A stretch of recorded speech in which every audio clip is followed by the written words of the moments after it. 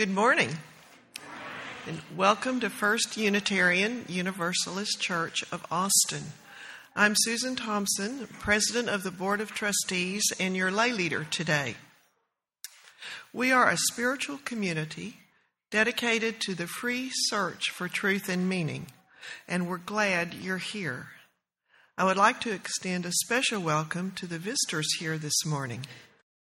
If you have been coming for a while and you would like to make First UU your spiritual home, we would love to have you join our congregation. Please speak to the friendly and knowledgeable people at the visitors table about how to go about doing that. We come from a long heritage that there is a spark of the divine in every one of us. It is in the spirit of that heritage that I ask you to greet the holy in our midst by welcoming the persons seated around you this morning. Please join me in reading the words for lighting this chalice, which we can find in our order of service. In the light of truth and the warmth of love, we gather to seek, to find, and to share. Often people may ask us what Unitarian Universalism is all about. Often people may ask us what happens at First UU Church of Austin. And we can respond by repeating together, we gather in community to nourish souls, transform lives, and do justice.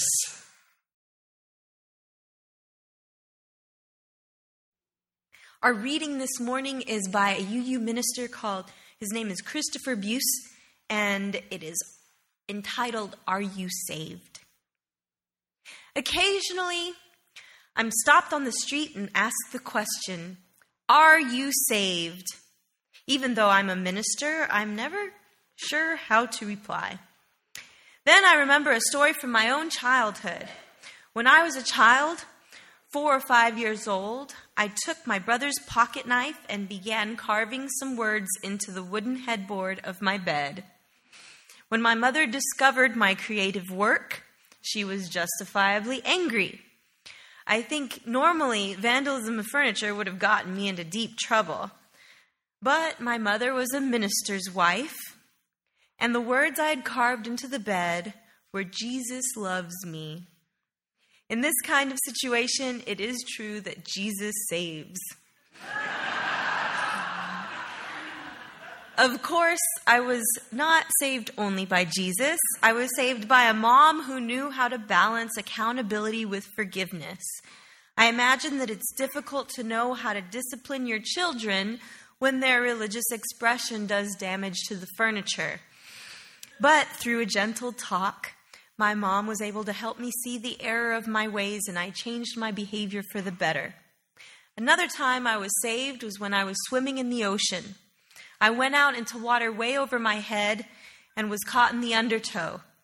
Fortunately, my brother Sam noticed I was struggling.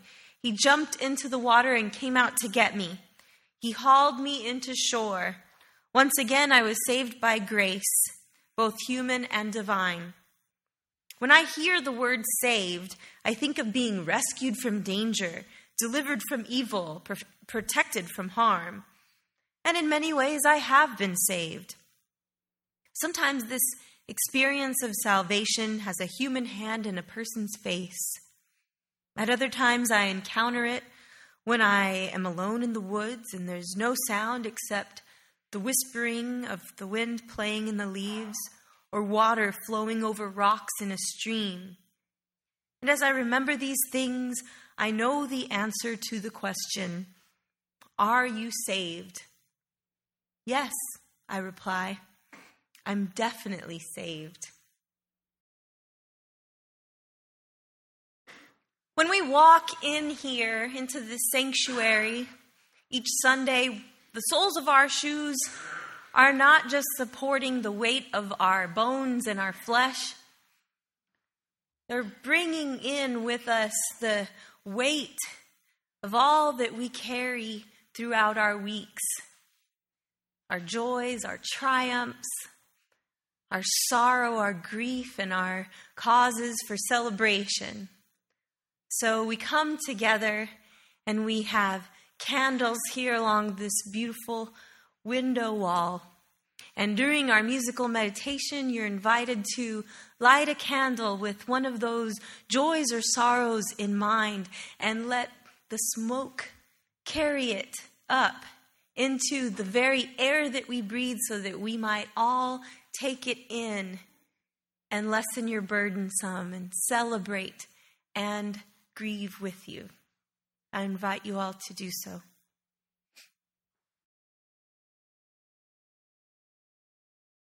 Meg has introduced recently this little loving kindness Buddhist metta meditation to you all, and it's so wildly popular that we've been getting requests to bring it back, and so I have gladly agreed. It's printed in your order of service, so we'll end this time of musical meditation and candlelight reflection with this loving kindness meditation from the Buddhist tradition. I'll say a line and you'll repeat it after me if you choose to do so. The first time through, we say it for ourselves. We direct the words inward. May I be free from danger. May I be mentally happy. May I be physically happy. May I have ease of well-being. Now, the second time through, we say it for someone that we love. So picture them in your mind's eye, and we place the I with you. May you be free from danger. May you be mentally happy. May you be physically happy. May you have ease of well-being. Now, this third one is the most difficult, challenging spiritual meditation of the three. We say it for someone with whom we have, against whom we have a resentment, with whom we have maybe a grudge or some anger. So get that person in your mind's eye, and let's try this. May you be free from danger. May you be mentally happy. May you be physically happy. May you have ease of well-being. Amen. Well done. Are you saved? How many of you have either found your way to this religious community from another, or have remained you, partly due to this question arising at some point, somewhere in your lifetime? I know I can raise my hand, yes. One of my earliest memories of exposure to Christian fundamentalism occurred when I was in the 5th grade in Odessa, Texas. We called it lovingly Slow Detha, Texas. I was out on the playground, and one of my PE coaches overheard me mention something about my church when she asked me what church I belonged to.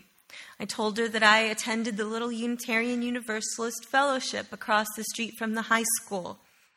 I remember her asking me a few more questions about my church with judgmental, furrowed brows, and I did my best to answer them with my 10-year-old comprehension of this faith, when she leaned down and said, "It sounds like you worship the devil."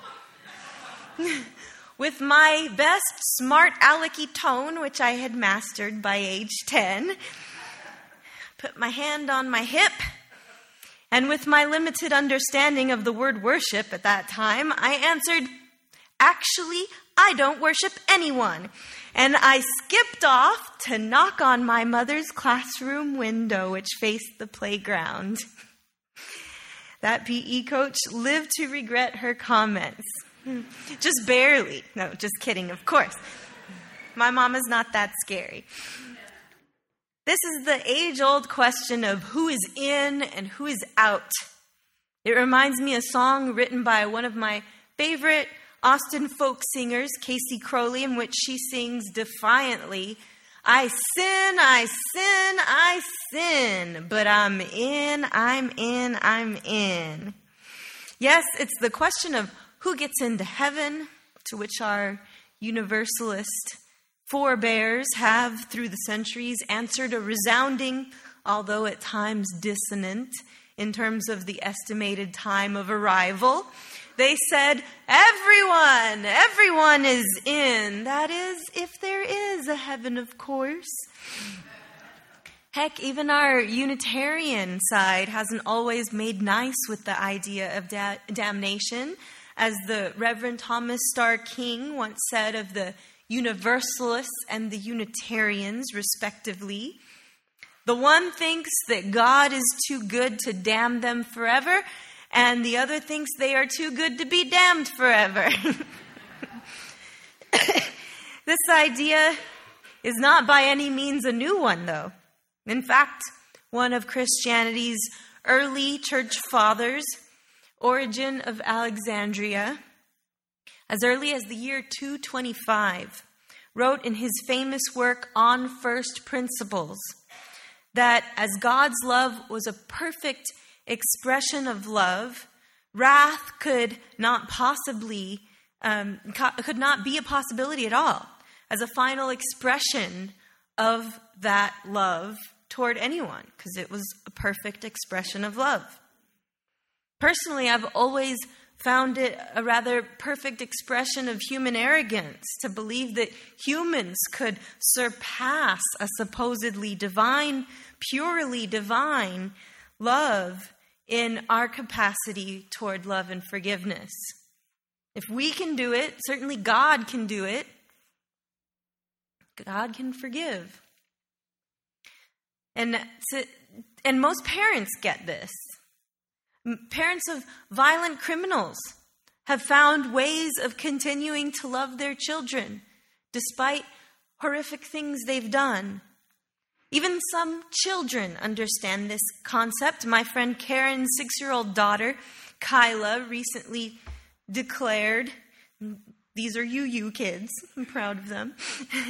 She said, I love Spencer, her teddy bear, and Daddy and Mop, her nickname for her mom. Her mother asked, and Pook? That's her nickname for her sister. Yes, Kyla answered. They continued, do you love Debbie? Yes. And do you love Andy? Yes. Do you love Joe? Who's Joe? Just seeing if you're paying attention, her mom said. I do love him, but I don't know who he is. Because you love everyone, Karen asked. Uh-huh. And because tomorrow we're honoring the life and legacy of the Reverend Dr. Martin Luther King Jr., I thought I'd bring him into the room a little bit by reading you some from his sermon, Love Your Enemies. If you listen to these words and think about who his enemies were and what he witnessed them doing and what he endured and lived through and was working toward, it takes on a significantly deeper meaning. He said, now there's a final reason I think that Jesus says, love your enemies. It is this, that love has within it a redemptive power. And there's a power there that eventually transforms individuals. Just keep being friendly to that person. Just keep loving them, and they can't stand it too long. Oh, they react in many ways in the beginning. They react with guilt feelings, and sometimes they'll hate you a little bit more at that transition period. But just keep loving them. And by the power of your love, they will break down under the load. That's love, you see. It's redemptive, and that's why Jesus says love. There's something about love that builds up and is creative. There's something about hate that tears down and is destructive. So, love your enemies. For over 300 years after Origen's writing, early Christians were free to believe in an all-loving, all-forgiving God without consequence until the year 553, when an ecumenical council got together and decided that such belief was heresy and a threat to the church. Then it became dangerous to have that belief. The controversy, however, did not end with Origen. Instead, I guess you could argue that this controversy originated with Origen. Okay, never mind. Bad joke. But in truth, Universalist thought can be traced in this country to pre-revolutionary times. One of my favorite stories is of the Universalist evangelist, Reverend John Murray. You may have heard this story before. It's a good one. He was an Englishman whose ship was stranded on a New Jersey sandbar in 1770, and he was cajoled into preaching universal salvation by a local farmer. It was the "if you build it, they will come" kind of thing. This farmer had this vision that if he built a chapel on his farmland, that God would send him a preacher to talk about universal salvation to his friends and neighbors. And then here stranded is a Universalist preacher from England. And John Murray is credited for beginning the Universalist movement here in the so-called New World, as he covered so much ground and spoke with such extemporaneous passion the Universalist doctrine that he had learned from the Reverend James Relly of London. This loving message was considered quite dangerous to some, as loving messages almost always seem to be, and Murray narrowly escaped several lynching attempts, sustained worship services disrupted by mobs coming to kill him, and once scarcely dodged a large rock that flew through a church window aimed at his head. And some say rock, some say brick, but the thing happened, and it's written that he took it, picked it up, hardly missing a beat, and declared before the congregation, "This argument is solid and it is weighty, but it's neither rational nor convincing." During the Revolution, Murray served as a military chaplain, and due to his Universalist theology, he wasn't taken too seriously. He found himself defending the legitimacy of his ministry even among the carnage of war. General Washington himself had to take it upon himself to write the brigade and say, quote, "The Reverend Mr. John Murray is appointed chaplain to the Rhode Island regiments and is to be respected as such." Murray's charisma and travel may have earned him the recognition as the founder of American Universalism, but he was actually preceded by George de Benneville, who was preaching Universalism in Philadelphia, in the Philadelphia area, in 1741. Caleb Rich also founded a church in Massachusetts in 1773.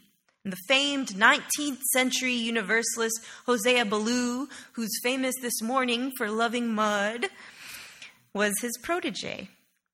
Ballou is responsible for the concept of ultra-universalism. Every time I hear this, I think it needs to be in neon lights.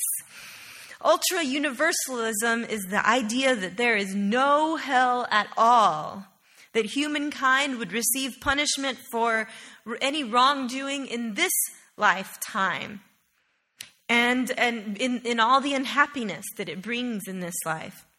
And this was quite the contrary to other Universalists at the time. They were the majority. They were known as the Restorationists. And they were those who believed that if you sinned, you would undergo a period of punishment, after death, before all souls were eventually restored to God, kind of a purgatory idea. These mainstream universalists believe that without some fear of consequence, people would have no incentive toward ethical behavior. They condemned Baloo, saying, 9/10 of Brother Baloo's society are infidels who retain nothing of Christianity but the name. Perhaps with all of this early hostility toward universalism, including all this infighting amongst universalists, it shouldn't come as a surprise when over 200 years later, there continues to exist such open hostility toward the idea of an all-loving God, as witnessed in the calls to repent on billboards everywhere. Do you all remember this? All over the country, this May 21st Judgment Day debacle that happened a couple years ago. And the recent reaction to evangelical Christian Rob Bell's new book titled Love Wins, a book about heaven, hell, and the fate of every person who ever lived. How's that for a title? Reverend Rob Bell, a fairly young, charismatic minister of a megachurch in Michigan that brings in a crowd of 7,000 each Sunday, he speaks of the moment in 2007 when he began to consider that God so loved every person who ever lived that he sent his only son to redeem them all, Christian and otherwise. At a church art show promoting peace, that's the best part. Promoting peace, a church member had left a note adjacent to a piece featuring a quote by Gandhi. This little sticky note said, "Reality check, he's in hell." Really, he recalls thinking? Gandhi's in hell, he is? We have confirmation of this. Somebody knows this without a doubt, and that somebody decided to take on the responsibility of letting the rest of us know. As did Murray and his contemporaries, Bell remains unapologetically Christian and convinced of the atonement of sins in Christ's death, but wonders how a loving God could damn all but a select few who've come to accept this reality in a particular way before death. What if the missionary gets a flat tire, he asks. Even with so much in common theologically with those aforementioned fellas in New England and Pennsylvania, Bell is careful, very, to never call himself or his theology universalist.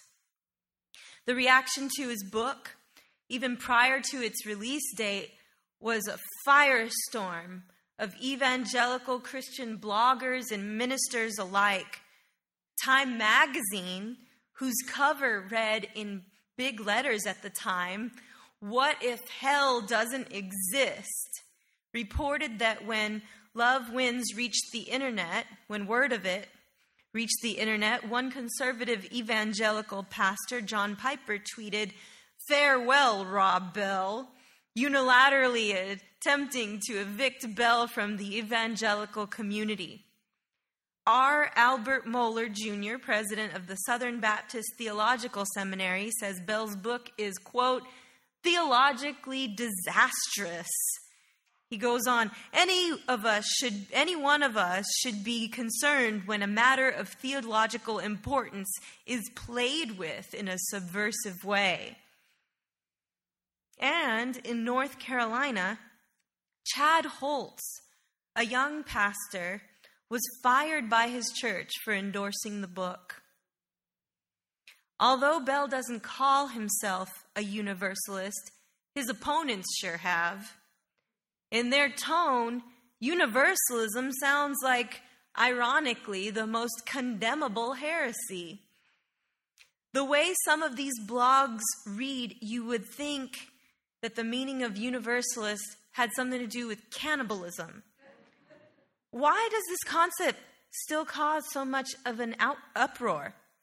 It has something to do with the power one may wield through condemnation. That's my guess. But Universalism was once one of the nation's largest faith traditions, boasting 800,000 members on the books just before the Civil War, and didn't begin to see significant decline until the 20th century, when after the World Wars, mainline Protestant churches had grown more lax about individual theologies of its members. Think about it. 800,000 people before the Civil War. The country's population wasn't that big, Think about that in relation to the population in general. And the fact that these were folks on the books. How many of us come to church for years before signing the books? You can only imagine how many people were in the pews. Blows my mind. We'd like you to sign the books more with a greater urgency than waiting a few years. But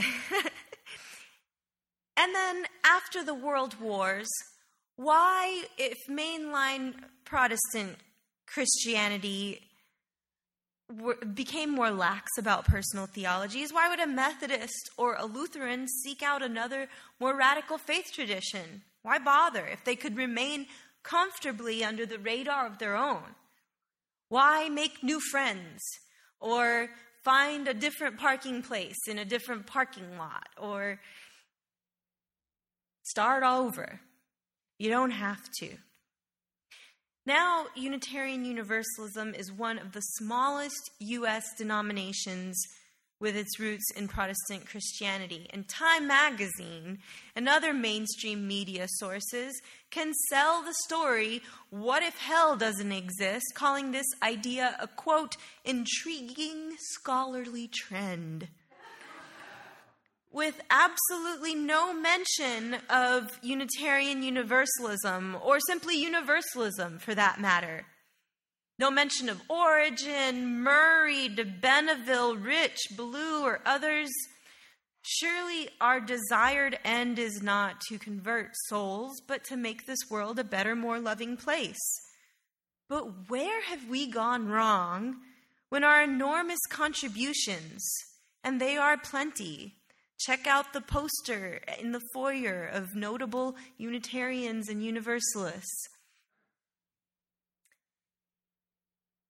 Our notable contributions to this nation's religious and political landscape, they can go so completely unnoticed, save for the few that have remembered our name for the purpose of condemning one of their own.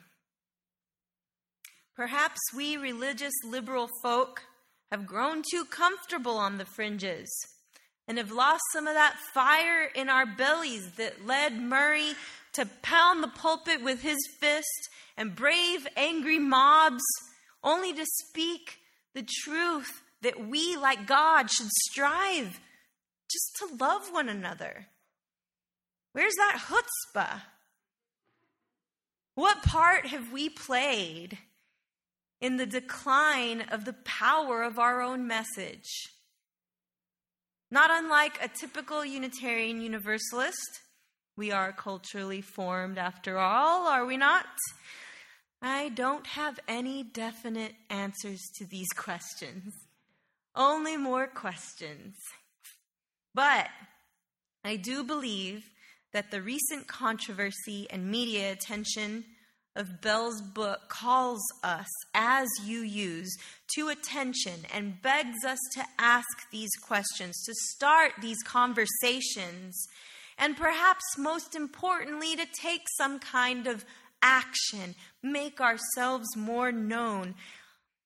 All for which I'm sure numerous committees and subcommittees shall be formed. We're good at that after all. Perhaps part of the need is to bring our message of loving acceptance more front and center and dust off the cobwebs A colleague once reflected, perhaps obvious, perhaps debatable, Unitarian is the adjective, Universalist is the noun. I like that. Perhaps it's time to stop shying away from talking about what universalism can mean for us in the 21st century. But does that conversation in the 21st century, does that stop with hell? Or do we try to figure out how we might have glimpses of heaven here on earth? Can love truly win if some of its greatest champions remain silent about the merits of such a loving theology? I'd like to leave you with the words of Universalist L.B. Fisher, who said almost 100 years ago, Universalists are often asked to tell where they stand. The only true answer to give to this question is that we do not stand at all. We move. I pray that we live up to his conviction. May it be so. Leave this room ready to move, not stand. Let's not let the message of love winning lose. Go in peace. This is a presentation of the First Unitarian Universalist Church of Austin. For more information, visit our website at www.austinuu.org.